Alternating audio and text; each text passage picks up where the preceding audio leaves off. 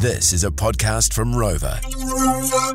Rightio, it is that time of the week early on in the Saturday edition where we chew the fat over the week that has been. This is a week of it, and joining us, host of Rex Today, 12 to 12:30 weekdays, and executive producer of this show, all-round good guy, Dom George. How are you, Dom? Oh, g'day, guys. How are we getting on? Yeah, no, good. Kicking in, started the week. We've had a nice chat to the Minister of Racing, Kieran McAnulty joins us. Coming up, we're going to be hearing from Conrad Wilkshire, GM of Property Broker. So we're on fire, mate. It's going well. And nice to be together. Dom, I feel like Rebecca and I went to university together, and yet this is the first time we've ever laid eyes on each other, sharing the Palmerston North studio today, which is fun. It's beautiful, isn't it? Yeah, it's a beautiful Look at that, eh? It's a match made in heaven. What can I say? Oh, it's so good. It's just so good to be able to see somebody face to face, because, Dom, I'm a bit of a people's person, Look, you're a personable man, Hamish. Personable man. Yeah. Rightio, let's talk about what's going on. The analysis of the ag emissions pricing, I guess that's sort of to the forefront, isn't it? Still going. Look, it is. This is,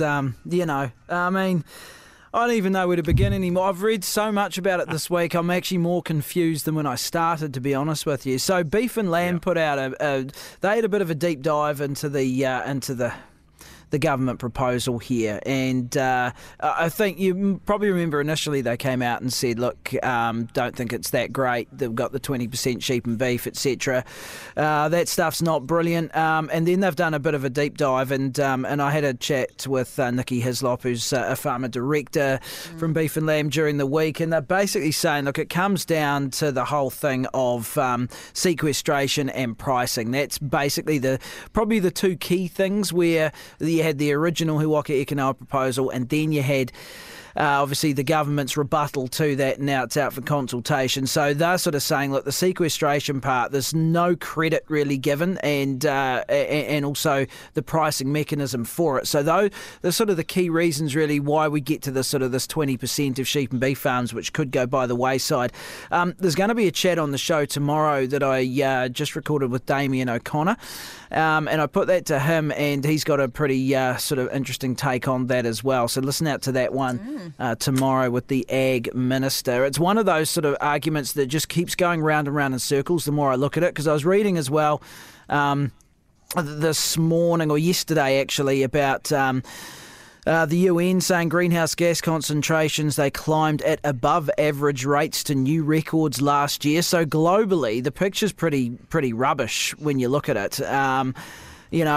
But then you go, well, is agriculture the big problem? Because then I read another story earlier in the week, which I found quite fascinating. And it was this thing, it's an orbital NASA instrument, which is designed mainly to advance studies of airborne dust and its effects on climate change. But it's also proven really good at being able to detect worldwide emissions of methane, which of course is really the nub of the whole issue that we're talking about here with methane reductions. And when you look at what that has returned in terms of analysis, it really shows that sprawling oil and gas facilities and large landfills are the big emitters of methane. And this is coming from NASA technology from space, right? So they've got this radar thing that you look down, and it cuts through all the look, don't get me to explain sciencey type stuff and technological stuff, because I just don't know what I'm talking about. However, that is the conclusion that these guys have reached via the data that they've got from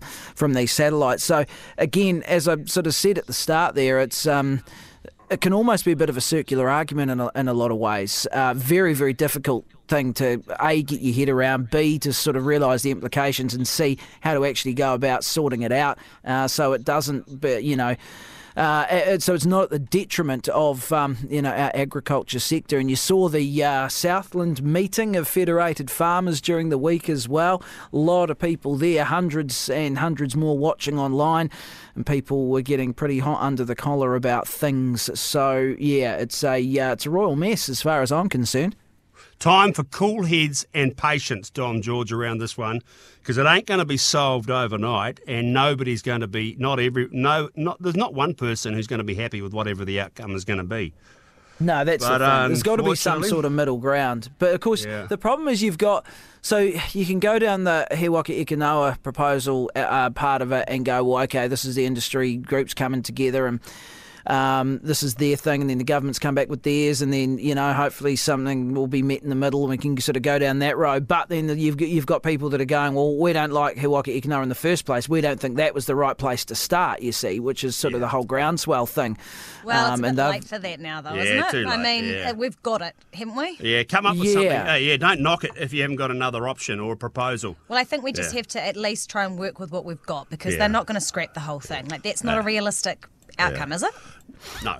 Dom, No, it's I've not. got- I don't think it's a realistic outcome. But this is. But this is where you're getting the protest from, though. You see. You see. So the protest. And the movement against it and against I mean, there's some pretty fighting language coming out from Groundswell. There was one this week where they said that I'll just find it while I've got yous here. It says, levy payers, it's time for you to be asking your sector leaders where they stand and why. Oh, is And this press basically, release? Yeah. what's that? That press release they sent out. Yeah, the press release that they sent out, and they're basically putting. I think it said something like, I can't quite find the phrase, but basically putting. I think they mentioned Beef and Lamb and Dairy NZ by name and you- said we're putting you on notice. Putting you on notice. I'm reading it right now. Beef and Lamb Yeah. and Dairy NZ, the Yeah. food producers of New Zealand, are putting you on notice, but they're thanking Federated Farmers. Yes, yeah. Okay. So they're not speaking, and then by the wording of that, and we're going to have to wrap it up there, is that they are speaking for the whole country. I don't think they are. Okay. There we go. That is got to wrap up a week of it because the studio door is just about to come down, Dom. Because Conrad Wilkshire, GM of Property Brokers, Oh, he's brilliant. I tell you what, he just wants to get in here and be on the radio with Bex and I. So that is Hope you next. brought your coffees. Yeah, too right. Conrad Wilkshire, GM Rural Property Brokers next.